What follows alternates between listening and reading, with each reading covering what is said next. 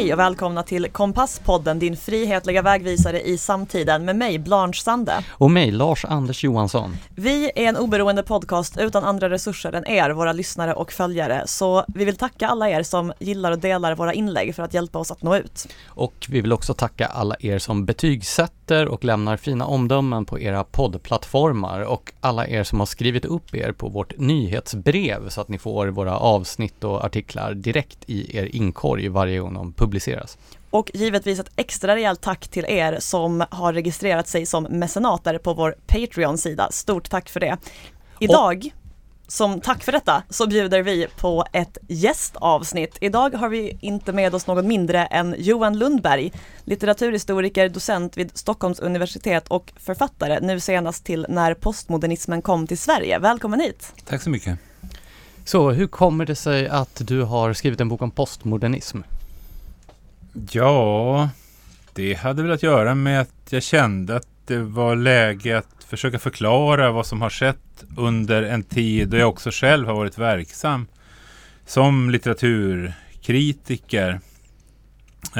Så jag känner mig delvis delaktig i det som skedde under den här aktuella perioden. Och sen i och med då vad som skedde på Svenska Akademin, Matilda Gustafssons bok som jag tyckte mycket om, så kändes det också som att det fanns någonting att ytterligare förklara i den här processen som ledde fram till krisen i Svenska Akademin och som jag tyckte att hon inte riktigt kom fram till i sin, eller ja, det fanns mer att göra helt enkelt. Vi ska ju bena ut både då den här processen som du skildrar i boken och vad postmodernismen är för någonting, men vi tänkte ändå att vi kan börja med att låta lyssnarna få en bild av vem du är och vad du har för bakgrund. Som redan har framgått så kommer du ju från Norrland. Ja, från Umeå. Från Umeå, precis. Hur såg resan till att bli litteraturhistoriker ut? Ja, det är hela programmet. Nej, men den såg... Ja, men så här kan jag säga att när jag växte upp i Umeå där i slutet på 70-talet så var det ju en rätt stark vänstervind som blåste. Och det är delvis en rätt doktrinär form av vänster som fanns där. Och jag kände mig ju väldigt mer och mer less på den världen helt enkelt. Och sen så hamnade jag, så jag flyttade till Uppsala och började läsa filosofi till att börja med. Och det kändes ju som en befrielse att lämna Umeå faktiskt. Var du själv någonsin en del av den här vänsterkulturen? Ja, det var jag ju. Helt klart. Det var ju alla på den tiden, skulle jag säga. Alla som var lite roligare. Så det fanns inte så mycket alternativ. Du drogs med som Åsa Linderborg skulle ha uttryckt det. Ja. Ja, och sen Uppsala och filosofi alltså. Ja, och det upplevde jag ju som en befrielse att komma till Uppsala. Men det handlar ju också om att vindarna började vända vid den tidpunkten också. Och det kändes som om vänstern utifrån ett estetiskt perspektiv hade hamnat i en återvändsgränd helt enkelt. Jag var intresserad av musik och litteratur och sådär. Och det blev ju liksom mer och mer politiserat. Och sen kom punken och sådär som en revolt mot det. Så det var ju på många olika fronter som det hände saker. Jag har hört rykten om att du var syntare. Ja, jo, det stämmer. Jag blir lite besviken. Så om vi då... Lars, är du hårdrockare eller? Ja, definitivt. Alltså det finns gitarrmusik och så finns det annan musik. Det finns gitarrmusik och sen finns det annat ljud. Men musik säger du, har du några andra sådana här? Nej, men jag sa musik och litteratur. Musik och litteratur. Litteratur kommer vi att prata om strax. Har du någonting annat, om man vill få en bild av dig som person? När du inte läser eller skriver böcker, vad gör du då? Då promenerar jag ju. Ja, jag har sprungit på dig vid Råsta sjön precis. Där. Ja, exakt. Precis. Vi är AIKs hemmaarena och allt. Ja, jag har stenkoll på det givetvis. Ja, men då har vi i alla fall gett en introduktion till både din bakgrund och bakgrunden till den här boken. Och den heter som bekant När postmodernismen kom till Sverige. Och ett stort fokus läggs vid Svenska Akademin som institution. Vilken roll spelade den? Den spelade ju en stor roll genom att legitimera den postmodernistiska filosofin. Och man kanske ska säga det också, att jag gör ju i min bok det är inte så att jag gör anspråk på att komma med en definition av vad postmodernism är för någonting, utan jag gör ju en stipulativ definition i den bemärkelsen att jag utgår ifrån de texter som spelade roll för postmodernismens introduktion i Sverige av Horace Engdahl till exempel, och vilka idéer var det som fördes fram i de texterna, och sen utgår jag från den tankefiguren som jag återfann i de texterna och som jag återfann i texter av senare datum ända fram till egentligen intersektionaliteten och hur det ser ut idag. Men ska vi kanske börja där i de idéerna då? Vad är det du menar när du skriver om postmodernism? Ja, det är en tankefigur helt enkelt som går ut på att verkligheten inte är åtkomlig. Den som uttalar sig om verkligheten reproducerar bara begreppsscheman som är väldigt kulturspecifika, som är specifika för den västerländska kulturen i allmänhet och för upplysningstraditionen i synnerhet. Så att det finns liksom inget rent seende, utan våra förnimmelser silas genom det här på förhand bestämda begreppsschemat, eller schemana kanske man ska säga. Och för att konkretisera det så brukar man ju föra fram just den här typen av binära oppositioner. Det vill säga motsättningen mellan man och kvinna, människa och djur, det civiliserade och det icke-civiliserade, förnuftkänsla och så vidare och så vidare. Och det är alltså bara våra fördomar som får oss att uppfatta verkligheten på ett sätt som den inte nödvändigtvis är på? Nej. Tanken är att man skulle kunna uppfatta verkligheten på ett på massa olika sätt. Men och så följer den här tankefiguren då egentligen från Horace Engdahl och så via Sara Danius fram till postkolonialism och genusteori och sen till det här med intersektionalitet. Men du talar ju i mångt och mycket om inflytande som den här postmodernismen har på vänstern och så vidare och dess tänkande, samtidigt som den debatt som bröt ut när man började tala om postmodernism runt 1979-1980, så kommer ju det är delvis samma debatt när man börjar tala om nyliberalism. Alltså Lyotards Det postmoderna tillståndet kommer ju, är det samma år eller året innan den här Imorgon kapitalism kommer av Henri Lepage. Och då har jag uppfattat det såg man den här postmoderna kulturen och filosofin mer nästan som ett högerprojekt. De filosofer som du hänvisar till i din bok, de var ju, alltså fransmännen där, de var ju ofta verksamma i slutet på 60-talet. Hur skulle du förklara den här kronologin och förflyttningen längs höger-vänsterskalan, från vänster till höger till vänster? Ja, det finns ju olika perspektiv att lägga på det där, men för att återknyta till det som vi pratade om inledningsvis om min egen bakgrund och min upplevelse av att flytta från Umeå till Uppsala, så sammanfaller ju det liksom exakt med det som jag beskriver i boken där, nämligen den kritik som riktades mot den politiserade litteraturen i slutet på 70-talet. Och det var liksom, man hade en känsla av att nu blåste det nya vindar. Vilka kulturredaktioner skulle fånga upp det här upplevelsen av att den här politiserade estetiken hade hamnat i en återvändsgränd. Och mer eller mindre av en slump så blev det ju Svenska Dagbladet då, som blev de som initierade debatten. Det är ju både Carl Rudbeck och Mats Gellerfeldt, men i synnerhet Gellerfeldt då, i de debatter som han startade 79 och 80 som ju gick väldigt hårt fram med när det gällde just det här politisering, inte bara av litteraturen utan också av litteraturkritiken, att man bedömde böcker utifrån vilken politisk värdegrund. Men det här är ju väldigt intressant med tanke på att idag förknippar man ju snarare postmodernismen med en genompolitisering av allt. Man tänker identitetspolitik, så att politiken ska ju liksom in i varje grej, varje del av vardagen och väldigt mycket i litteraturen. Det är väldigt intressant att det tidigare alltså var i opposition till politiserad litteratur. Nej, men jag skulle inte kanske... Jo, så var det ju. Därför också att jag menar, det är själva grunden här, det som jag pratar om, att verkligheten är inte åtkomlig. Där ligger ju liksom uppfattar man det som ett problem med att ge en autentisk bild av ett samhälleligt skeende. Så det som skrev politiserad litteratur då enligt de tidiga postmodernisterna var alltså fel ute för att de försökte beskriva en verklighet som inte gick att beskriva? Ja, det var ointressant litteratur.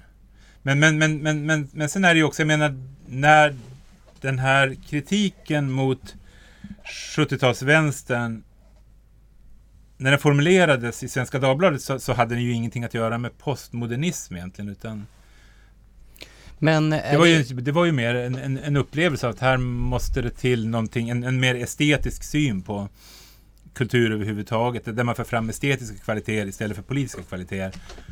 Men är det så konstigt då att det här skedde i den stora högertidningen då? Jag tänker Carl Rudbeck som du nämner, han var ju en väldigt profilerad nyliberal röst.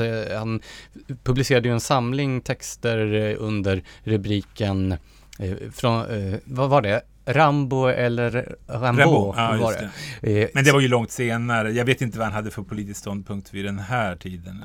Men nyliberalismen som den betraktades på den tiden passar ju ganska väl ihop med den här subjektivistiska synen på kunskap och konst. Och det finns ju också en nidbild av den här, vad brukar man säga, den här kulturella vitvinshögern från tidiga 80-talet med basker och svarta polotröjor som är då postmodern. Mm.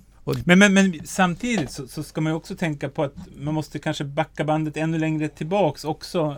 Alltså, när postmodernismen slår igenom i Frankrike så ligger det ju väldigt mycket i fas med 68-rörelsen.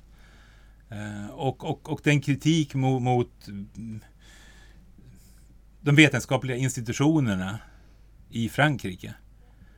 Och det är ju kärnan i mycket av, jag menar Foucault, det är ju väldigt anarkistiska texter, anarkistiska författare som vänder sig i hög grad mot traditionen också. Jag menar Derrida skriver som han gör på det här oläsliga sättet med mycket ordvitsar egentligen. Det är liksom texter som är omöjliga att översätta till, eller väldigt svåra i alla fall att översätta till svenska, därför att de bygger så mycket på att det finns mångtydighet i olika begrepp och sådär, och så håller han på och vänder och vrider på det där.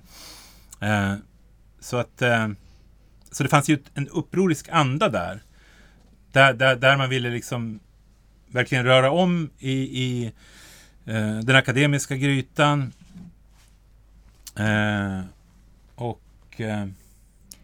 Varför dröjde det då så länge tills det kom till Sverige? För vi talar ju om att postmodernismen här började bli aktuell vid 80-90-talsskiftet nästan. Det där det kom igång i debatten. Och då var det ju betydligt tidigare i Frankrike. Ja. Det var det ju. Men sen å andra sidan så slog ju Derrida igenom i USA. Det var ju också under 80-talet. Så att Sverige låg väl kanske hyfsat i fas ändå med USA. Men det var det jag tänkte på tidigare som jag tappade tråden lite grann där. Jag menar att Derrida skriver som han gör, och det har ju att göra med också att alltså, det fanns anledning att revoltera mot franskan. Franskan hade ju sett likadan ut. Men det är ju inget problem för oss idag att läsa Racine till exempel från 1600-talet. Därför franskan har varit intakt. Det är ju helt annat med svenskan eller engelskan som har liksom successivt moderniserats. Så det blir också det gör det så besynnerligt att flytta över det här från Frankrike, och så ska man skriva obegripligt i Sverige. I Frankrike hade det liksom fanns det en poäng med att skriva obegripligt, därför att det var en revolt mot ett statiskt, väldigt konservativt. Vad var uppsidan med att skriva obegripligt? Uppsidan var att det kan väl diskuteras som jag tycker att det är på det, men man kan ju förstå att det fanns anledning för de här människorna att känna en lust att revoltera mot vissa kulturinstitutioner och så. Men då har vi alltså en radikal, eller som du säger anarkistisk vänsteryttring i Frankrike i slutet på 60-talet som är en del av den här 68-revolten som sen influerar någon slags närmast borgerlig motreaktion mot vänsterns modernism på 70-80-talet. Ja. Läste Horace Engdahl, Derrida och Foucault och så vidare under den där perioden som du skildrar? Vilken period tänker du på? Från 68 så knappast, nej. Men däremot läste jag in såklart i slutet på, det var väl då i slutet på 70-talet, början på 80-talet och sådär. För jag minns när jag läste på universitetet, läste humaniora, då var ju till exempel Foucault fortfarande en väldigt hyllad och aktad tänkare. Men det är han fortfarande idag. Ja, precis. Han toppar väl listan över referenser. Och det är ju ändå flera årtionden efter den här perioden. Är det de personerna, till exempel då Horace Engdahl och de andra kring Svenska Akademin, som har banat väg för den utvecklingen? Ja, det skulle jag säga att det är i Sverige alltså. Därför att det fanns ett akademiskt motstånd. Det fanns ett motstånd i den publicistiska offentligheten mot den här typen av idéer. Där man liksom förstod vart de skulle kunna leda. Och man förstod att det fanns en destruktiv potential i den här tanketraditionen. Och i och med att de här idéerna sen blev så pass centrala i Svenska Akademin så tystnade det motståndet. Men kan vi inte backa bandet lite här och börja med vad den här kretsen som sen hamnade i Svenska Akademin började? För det är ju en central del av din bok. För det började i en tidskrift som heter Kris och sen rörde sig vidare på en lång marsch genom de svenska kulturinstitutionerna. Så kan du beskriva vad som hände där lite mer detaljerat? Nej, men det var ju det som jag var inne på tidigare där med att det formulerades ett motstånd mot den här politiserade 70-talslitteraturen. Och Horace Engdahl kom att slå igenom med den artikeln som han skrev 1982 som var liksom en reprisering egentligen av det som Mats Gellerfeldt hade gjort några år tidigare, nämligen ett angrepp på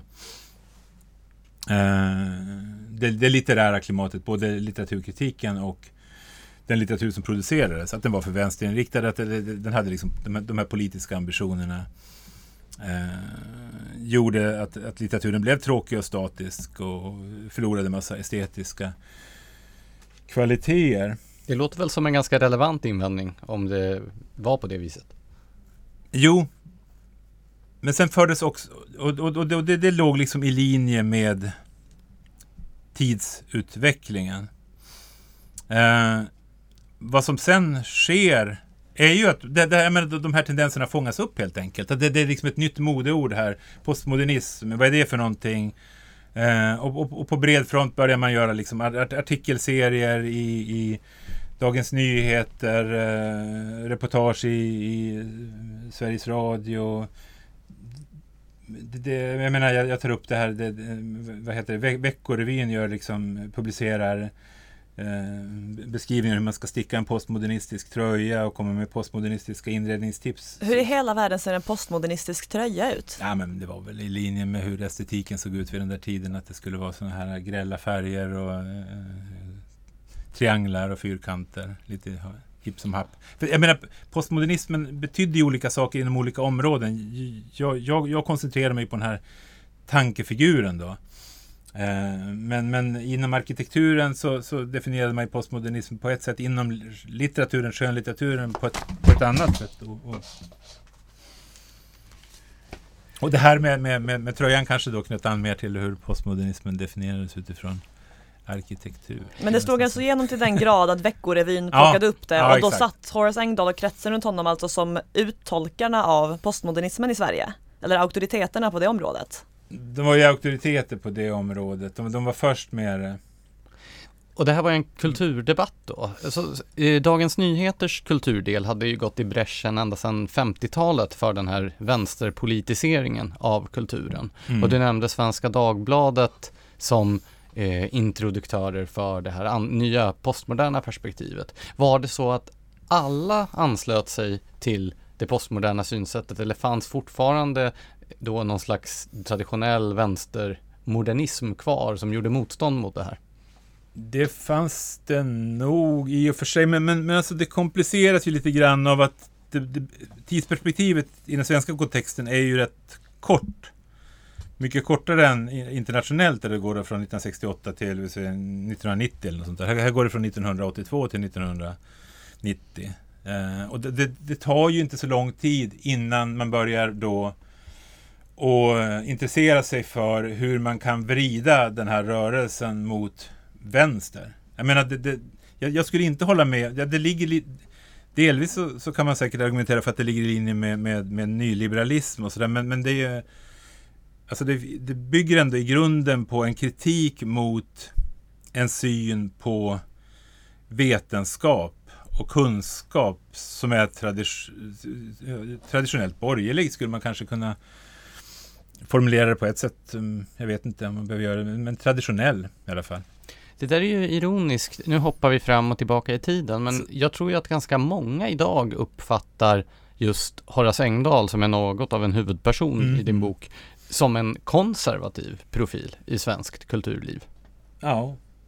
Är det han som har ändrat sig, eller har han stått stilla och omvärlden har ändrat sig? Alltså det är så svårt att säga. Jag ger mig inte in på några sådana tolkningar egentligen om huruvida han förstod att han närt en orm vid sin barm. Många andra såg ju problemen med postmodernismen på ett tidigt stadium. Han gjorde det inte. Om det berodde på att han ville se det eller inte kunde se det. Vad är det för problem med postmodernismen du tänker på där? Ja, men det är egentligen att själva den här grundidén öppnar upp för en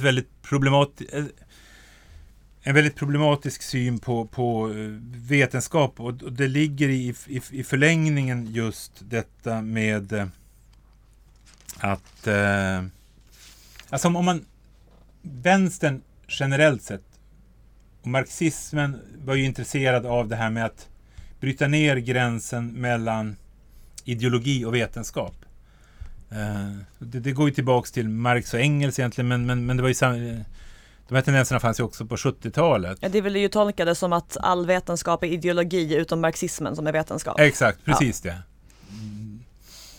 Men det fungerade ju inte. Det fick inte något fäste inom universitetsvärlden, de här idéerna, utan man lyckades hålla emot där.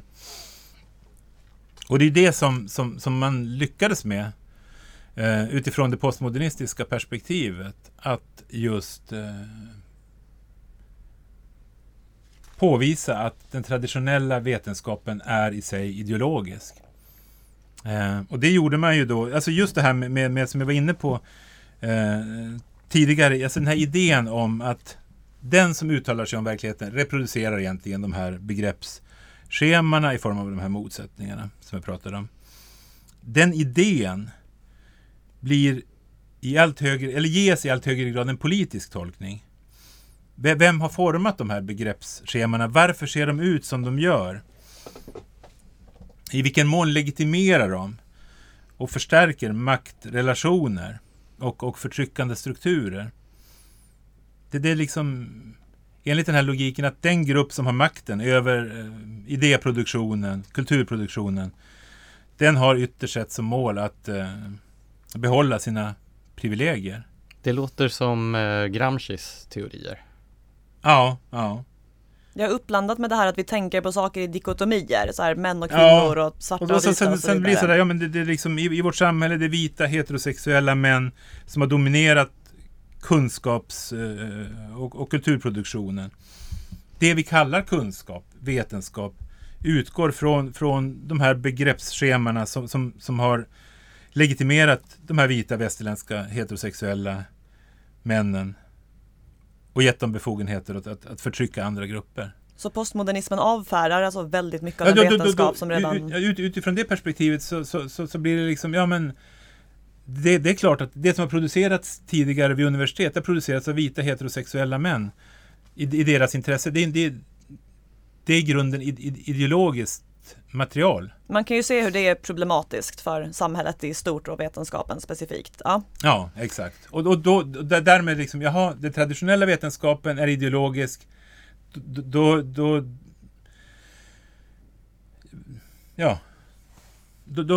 alltså har man brutit ner den gränsen, då blir det plötsligt inte någonting konstigt att man har politisk aktivism på universiteten. Då banar man vägen för det. Den ena ideologin är väl lika god som den andra. Men det är de ju inte heller, utan det blir ju givetvis så att den här politiska vänsteraktivismen som nu kan komma in på universiteten, den är ju mycket finare än den traditionella vetenskapen. För den traditionella vetenskapen, den har ju fått som konsekvens att människor har blivit förtryckta. Den nya politiska aktivismen, den syftar ju till att befria människor från förtryck. Men det var alltså då en strömning som dyker upp som en kritik mot den politiserade vänsterkulturen som är. I Sverige så är det så. Och som sen slår över i en ny politiserad vänsterkultur. Ja. Och det är det jag menar, det kan man se. Det kunde man se. Det kunde man förstå redan på 1980-talet. Men i och med, för att återknyta till själva frågan, i och med den starka ställning som sen postmodernismen kom att få på Svenska Akademin, så tystnade den kritiken. Det var en för stor insats. Vi missar ju ett steg här mellan tidskriften Kris och Svenska Akademin. Däremellan så hade ju den här kretsen rört sig vidare till Galleri Forum, det vill säga det som boken du nämnde tidigare, Matilda Gustafssons Klubben handlar om. Så hur kom det sig att den här gruppen rörde sig ditåt och hur fungerade den här språngbrädan för att sen ta den vidare till Svenska Akademin? Ja, alltså Forum kommer ju, skulle jag säga, att utnyttjas av vissa krafter i Svenska Akademin för att just vrida institutionen i postmodernistisk riktning. Och det lät sig ju göras genom att man lät det här galleriet eller klubben fungera som någon sorts showroom helt enkelt. Där man då kunde visa upp presumtiva kandidater för stolar på Svenska Akademin för akademiledamöter. Och där fanns det förstås grindvaktare som avgjorde vem som skulle lyftas fram inför det här ledamöterna. Ja, givetvis var det på det sättet. Varför var just Svenska Akademin en så viktig institution då? Varför ville man ta över just den? Ja, men det tycker jag är rätt naturligt. Och jag vet, alltså det var inte, jag skulle inte heller, det låter liksom konspiratoriskt. Varför skulle man vilja ta över den? Men det är klart att här såg man en möjlighet att kunna påverka en väldigt extremt inflytelserik institution i en viss riktning. Det lät sig göras och då avstod man inte från den möjligheten. En alternativ tolkning är ju att det här är ett gäng människor som helt enkelt ville ha inflytande, och Svenska Akademin är ju en väldigt högtstående kulturinstitution, så man kan ju också tolka det som att postmodernismen snarare var deras farkost än en agenda. Förstår du vad jag menar? Att det liksom gjorde postmodernismen till sin grej. Absolut. Och det tror jag är delvis en helt korrekt tolkning också. Litteratur- och konsthistorien har i Sverige fungerat på ett sådant sätt att man har uppmuntrat just kopiorna av vad som har funnits på kontinenten snarare än sånt som har varit originellt eller speciellt för Sverige. Och då, utifrån det perspektivet så kunde man liksom räkna ut också att när historieskrivningen i Sverige längre fram kommer att uppfatta postmodernismen på samma sätt som modernismen, det vill säga att de som introducerade det här och kopierade vad som förekom på kontinenten kommer att bli ihågkomna. Den här klubben Forum drevs ju av en på senare år högst namnkunnig person, nämligen Jean-Claude Arnault, och som är huvudpersonen då också i Matilda Gustafssons bok som du nämnde tidigare. Och det som slog mig när jag läste den, och även i viss mån när jag läste din bok, det är detta att hur kunde en sån här person få en sån maktposition? För det som framgår i båda böckerna, men också om man då besöker den cashade hemsidan som finns kvar och så, det är ju hur otroligt amatörmässigt och taffligt allting framstår. Hur kunde den här lilla källarlokalen med en usel hemsida och den här personen då som själv inte hade någon slags kulturell kompetens få en sån position? Ja, men han fick ju en stark position på grund av att han omgav sig med personer som fick en plattform i och med Svenska Akademin. Det var inte konstigare än så egentligen. Det började med att Katarina Frostenson, hans fru, blev invald i Svenska Akademin, och det var ju rätt snabbt efter det så började ju liksom den här verksamheten att mer och mer profitera på Svenska Akademins namn helt enkelt. Nu är vi framme på 00-talet, eller hur? Nej, nu är det på mitten på 90-talet. Okej. Ja, hon var den första i det här gänget du beskriver, eller hur? Som är invald i akademin. Ja. Eftersom hennes meriter i det här gänget kanske upplevdes som starkast rent estetiskt och intellektuellt. Ja, delvis det, men också det att som jag sa tidigare, det fanns ett motstånd mot den här postmodernistiska rörelsen. Och det motståndet omfattade inte henne. Så det var liksom lätt. Man visste att om hon valdes in så skulle inte kritiken bli så stark. Men däremot skulle hon kunna hjälpa till att välja in folk i framtiden som man själv gärna vill ha där. Ja, precis. Och enligt de vittnesmål som finns så var det ju någonting som man diskuterade öppet i de här kretsarna vid den här tidpunkten efter hennes inval också. Att nu skulle man liksom agera på ett sådant sätt så att hela det här gänget kom in i Svenska Akademin. Stig Larsson, Horace Engdahl, Anders Olsson.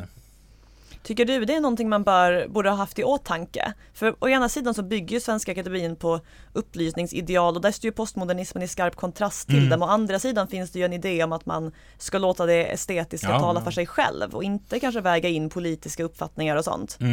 Så vad tycker du hade varit rätt sak att göra? Borde man valt in henne trots postmodernismen eller borde man låtit bli? Ja, men med facit i hand så borde man väl inte ha gjort det, men jag kan inte liksom.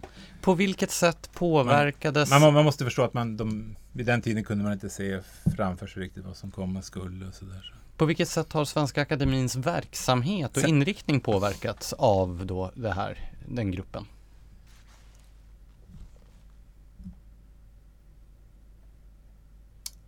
Det kan jag inte riktigt svara på faktiskt.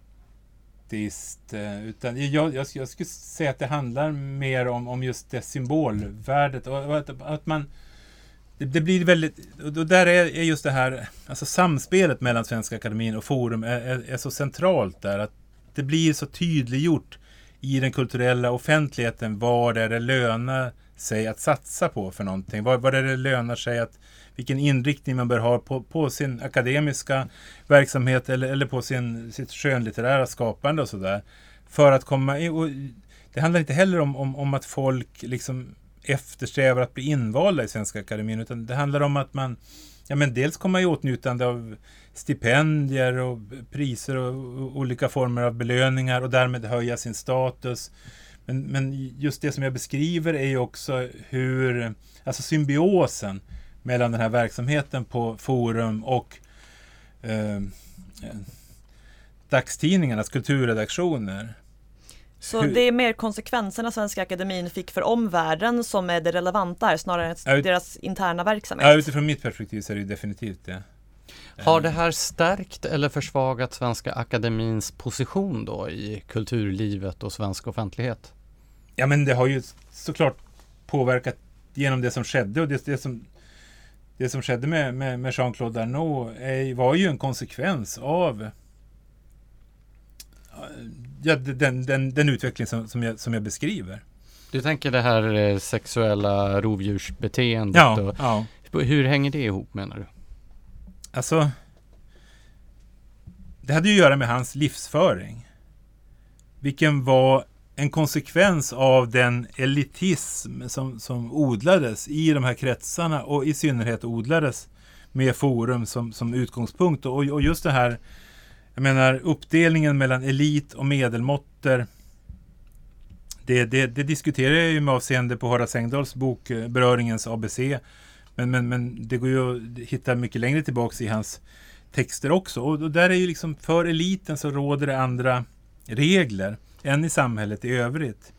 Finns det inte också ett element av att det i postmodernismen ingår att ifrågasätta vad man betraktar som småborgerliga moraliska ideal till exempel, vilket ju han på alla sätt och vis gjorde i sin faktiska livsföring? Ja, men jag menar, jag tar ju upp i boken också alltså bakgrunden till postmodernismen utifrån ett franskt perspektiv. Där har man ju en sån som Bataille till exempel, Georges Bataille.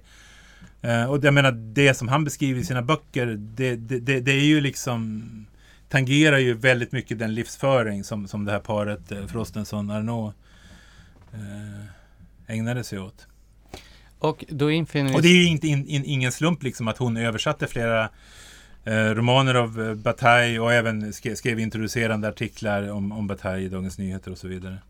För under många år så skyddade man ju det här beteendet, alltså kollektivt försvarade det. Första artikeln som beskrev det var väl Niklas Svenssons i Expressen, sexterror i kultureliten tror jag. Just det, och det var väl 96 eller 97 kanske? 97 tror jag det var. Och under 20 års tid. Och det fick ju inget som helst genomslag. Precis, så det faktum att helt plötsligt då kulturetablissemanget bestämde sig för att offra den här mannen, är det ett tecken på att postmodernismen då är passé?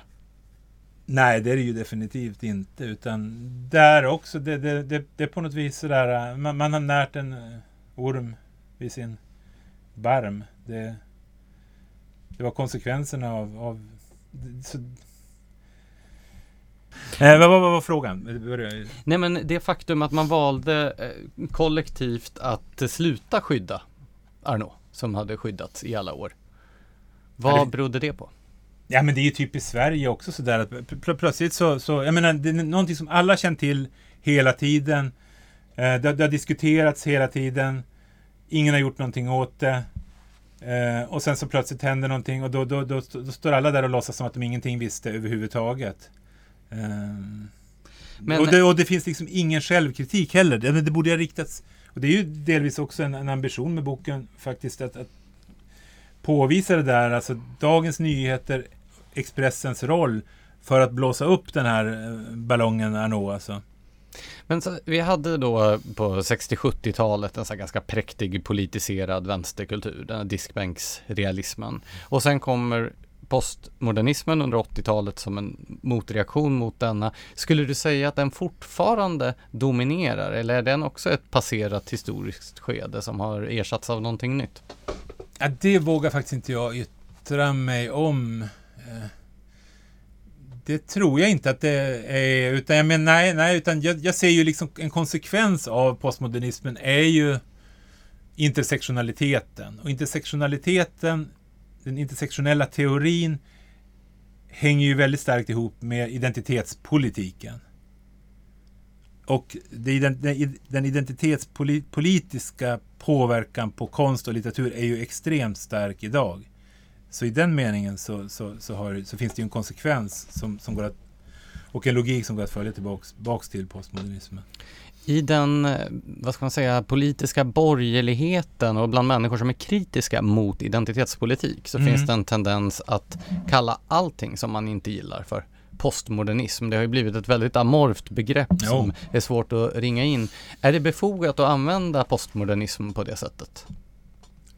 Nej, det är ju inte befogat att använda det som en beskrivning av allt man ogillar. Då blir det ju väldigt konstigt. men det kan ju också vara så att man helt enkelt ogillar väldigt mycket av det postmodernismen har orsakat i samhället. Ja, om det är så är det väl relevant. Men jag menar, jag tycker, jag hade svårt att tänka, jag ställdes ju naturligtvis inför problemet. Vad ska jag kalla det här för, som jag undersöker? För det är någonting specifikt, en tankefigur som liksom går att följa. Och då skulle visa säga sådär att poststrukturalism är en bra term.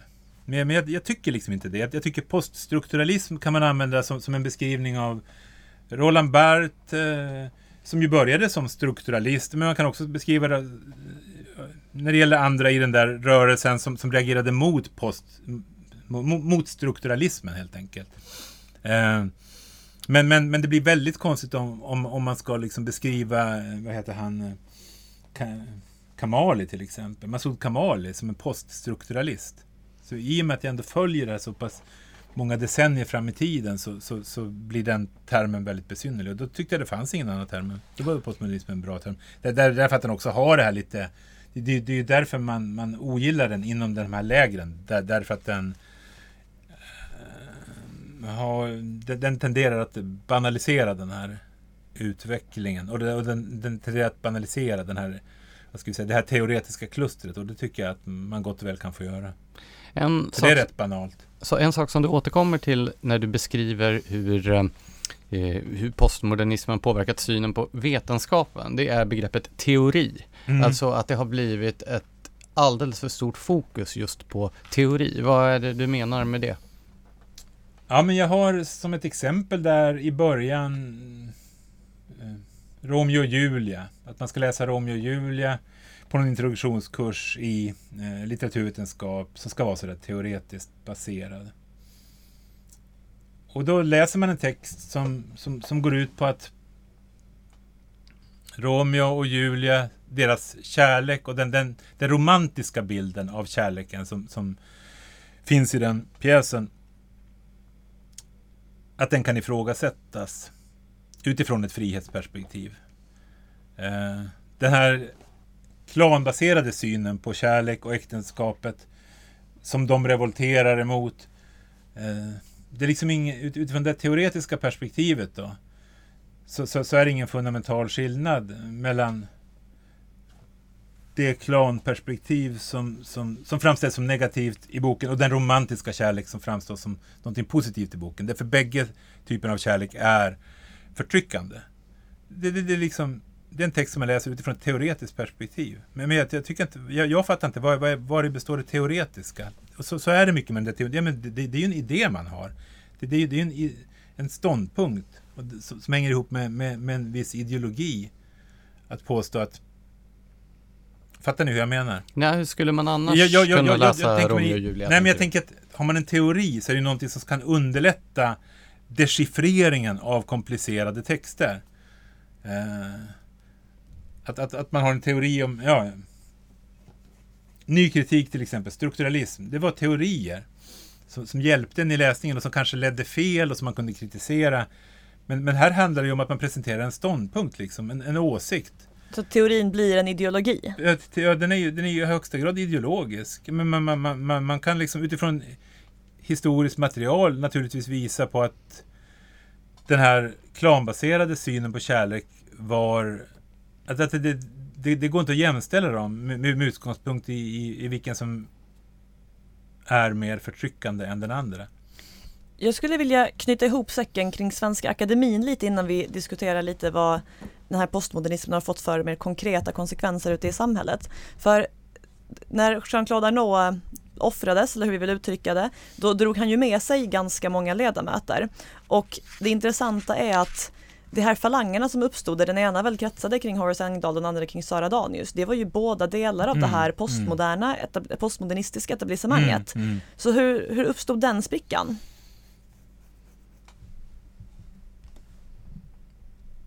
Ja, det är en komplicerad fråga. Alltså, jag tror att man måste se det...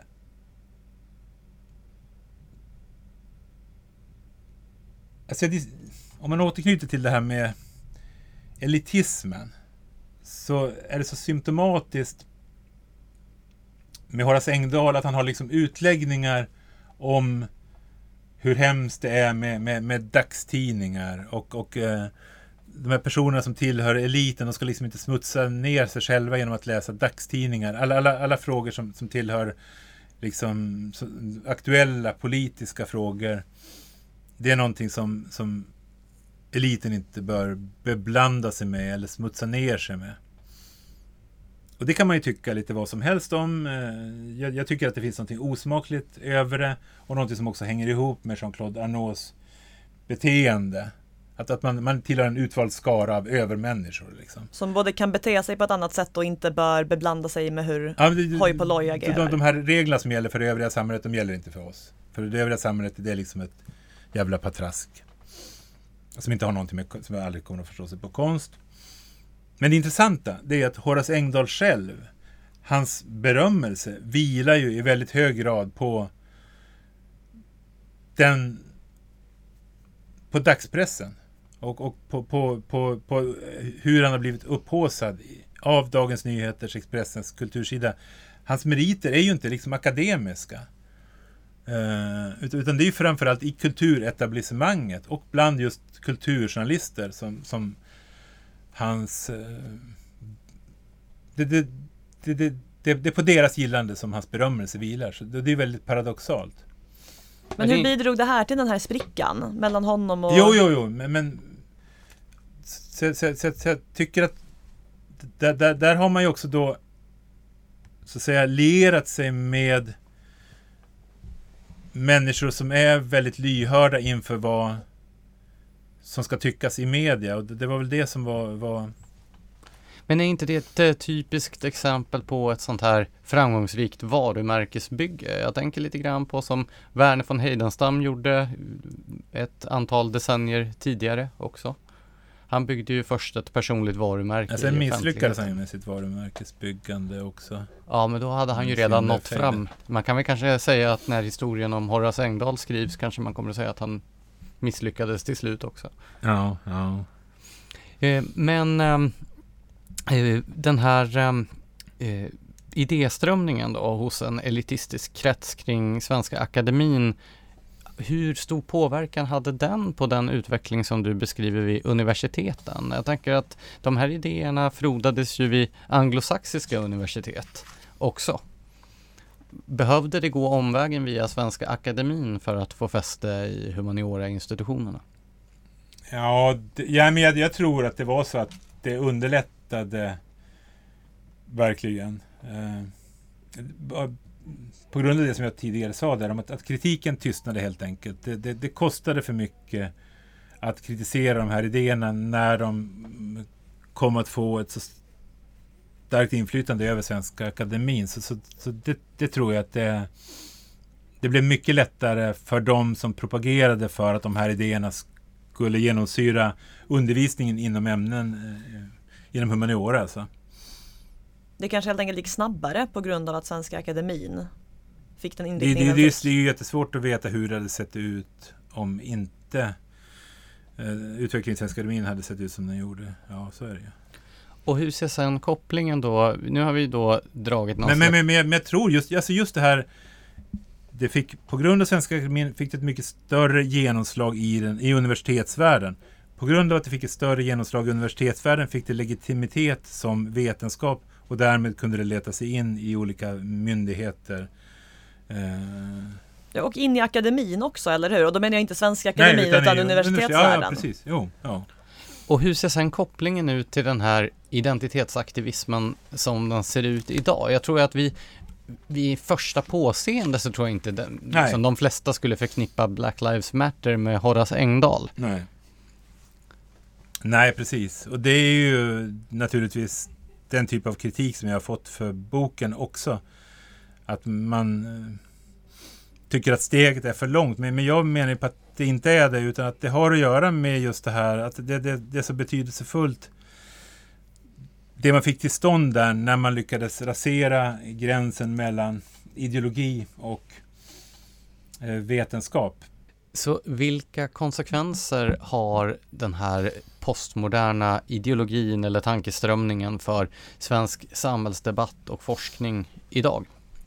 Jo, men jag tänker på ett begrepp som vi inte har pratat om så mycket, men som är centralt i den här typen av teorier, är ju det här med diskurser. Och idén om att förtryck upprätthålls genom diskurserna i samhället. Och har man den åsikten så ligger det ju väldigt nära till hands att framställa kritiska synpunkter som obehagliga och till och med farliga. Va? Och det är ju det ser man ju på konsekvenserna av nu. Jag menar, Black Lives Matter, det här silence is violence, jag menar, det är ju verkligen en extrem ståndpunkt. Men den har ju sin upprinnelse i den här idén om att det är just diskurser som förtrycket, och det har väl att göra med, jag menar, vad i det liksom liberala samhället som vilar på upplysningens grund, var finns förtrycket? Förtrycket består ju inte av att det är förbjudet för kvinnor att gå vissa utbildningar. Det rasistiska förtrycket består inte i att människor med viss hudfärg släpps inte in på vissa ställen, får inte åka med vissa fortskaffningsmedel. Eller, det är liksom inte ett rasistiskt samhälle, tänker man sig. Det är ett samhälle som utifrån mitt perspektiv, där frågan om ras och förtryck av ras är liksom påbjudet av staten. Som i Nazityskland till exempel. Man kan ju argumentera för att den typ av kvotering som finns i vårt samhälle är en version av den sortens förtryck. Hur tänker du då? Jo, men alltså då finns det finns ju olika typer av platser både inom offentligheten och Ja. privata företag där man till exempel sätter ett tak på hur många män till exempel som får komma in där. Det är ju... Det däremot, det skulle kunna, jo precis, jo. Men i och med att den här typen av utifrån ett negativt frihetsbegrepp så är vi fria att agera hur vi vill. Det gör ju att när man ska definiera var i förtrycket består, det förtryck som man är så upptagna vid i de här kretsarna, förtrycket av kvinnor, förtrycket av människor från olika etniska avsprång, så handlar det om diskurser som reproduceras, eller hur? Jag funderar på den här dikotomin som du uppställer mellan postmodernism och arvet från upplysningen. Det var ju ännu tydligare i din bok Ljusets fiender, där till och med då titeln anspelar på detta. Men alltså det vetenskapliga sanningsanspråket fanns ju före upplysningen, om vi ser det som en tankeströmning. Jo, såklart. Och upplysningen har ju också varit då startskott för många av de här tendenserna som vi ser nu inom postmodernismen. Rousseau var ju en upplysningstänkare också. Ja. Så är det relevant att ställa de här två begreppen mot varandra? Ja, jag tycker nog ändå att det är det. Alltså att jag ska säga att det, på ett sätt så kan man ju säga att under upplysning formaliserades det en syn på vetenskap som sen i och för sig kom att utvecklas och preciseras under 1900-talet. Men jag tror att man också kan se det på det sättet att den kritik som riktades mot upplysningen efter upplysningen är också själva utgångspunkten för den postmodernistiska filosofin. Så att, jag menar, tidigare pratade du om att den går hellre tillbaka till 1968, men egentligen går det ju hellre mycket längre tillbaka. Och delvis följer ju den tanketraditionen också. Från motupplysning, romantikens reaktion mot upplysningen. Och där handlar det ju om just det här med alltså framväxten av det moderna samhället. Där man reagerade mot moderniteten överhuvudtaget. Och jag menar den unge Marx är ju ett exempel på den reaktionen egentligen. Idén om alienation. Att människan i det här moderna kapitalistiska liberala samhället präglat av individualism är instrumentellt och får människan att uppfatta sig som en kugge i ett maskineri, och det finns en stark känsla av obehag som ju kanaliserades under romantiken. Och sen också som sen ledde över in i den konservativa högern under sent 1800-tal och tidigt 1900-tal. Precis, och sen tar du upp Martin Heidegger i boken också som en sorts nyckelfigur för hur den här konservativa, snarast reaktionära idén om att man har förlorat det autentiska i samhället, i det här ytliga kapitalistiska samhället. Och man fungerade som en brygga mellan det och de tidiga postmoderna tankarna. Ja, och det är ju inte för inte som också, som skulle jag säga, jag tycker det har aldrig diskuterat, inte i Sverige åtminstone, hur det kunde komma sig att det var så många av de här galjonsgestalterna som hade kopplingar till nazism och fascism. Ja, precis, för Heidegger var ju medlem i nazistpartiet och ganska aktiv. Han var och länge, ända in till slutet. Paul de Man, den amerikanska dekonstruktionens ledargestalt, hade ju samarbetat med nazisterna i Belgien och försökt dölja sitt förflutna. Maurice Blanchot likaså försökte dölja sitt förflutna, att han var en del av den protofascistiska rörelsen i Frankrike och så. Man måste ändå fråga sig liksom, är det liksom en tillfällighet att det här dyker upp hela tiden? Så postmodernismen ställer du här mot ett individualistiskt upplysningsideal, men man har ju också beskyllt postmodernismen för att vara en individualism. För att vara ultraindividualistisk i sin subjektiva syn på kunskap. Men jag menar att i kritiken mot upplysningstraditionen och det kunskapsideal som har dominerat upplysningstraditionen, där är man ju en konsekvens av den kritiken mot upplysningen som har präglat utvecklingen allt sedan upplysningen helt enkelt, allt sedan slutet av 1700-talet. Ja, om du skulle vilja knyta ihop det här samtalet då, var är vi om 10 år? Är vi i ett postmodernistiskt mörker eller i en ny upplysningstid? Ja, men jag skulle säga att det är väldigt svårt att svara på den frågan. Alltså det finns ett motstånd mot den utveckling som har pågått nu, och jag tror att det går nog inte på sikt. Det kommer inte på sikt gå att hindra det motståndet. Alltså det är för mycket. Det har liksom gått för långt på så många olika fronter. Så problemet är väl med det motståndet att det kanske kommer från obehagliga grupper i samhället. Det är det som har varit problemet överhuvudtaget med hur borgerligheten generellt sett har förhållit sig till vänstern under de senaste kanske decennierna. Att man har liksom hukat och backat istället för att ta striden. Man lämnar walkover på massa fält och då kommer det andra aktörer som kan parasitera på ett folkligt motstånd mot, i det här fallet då, hur man liksom politiserar myndigheter, hur man politiserar högre utbildningar och så vidare. Precis samma saker som man då vände sig emot i början på 80-talet. Ja, det var det ju. Ja, precis. Ja, det har ju verkligen gått. Men jag menar ju på att man vände sig emot det förvisso på ett sätt, men samtidigt förstår man inte att det faktiskt låg i korten. Cirkeln är sluten med andra ord. Cirkeln är sluten. Det börjar även gälla det här poddavsnittet. Så vi får tacka så väldigt mycket för att du var med oss idag. Ja, tack själva. Och till er som har lyssnat, vi är en oberoende podcast utan andra resurser än er, våra lyssnare och följare. Så tack för era delningar, era gilla-markeringar.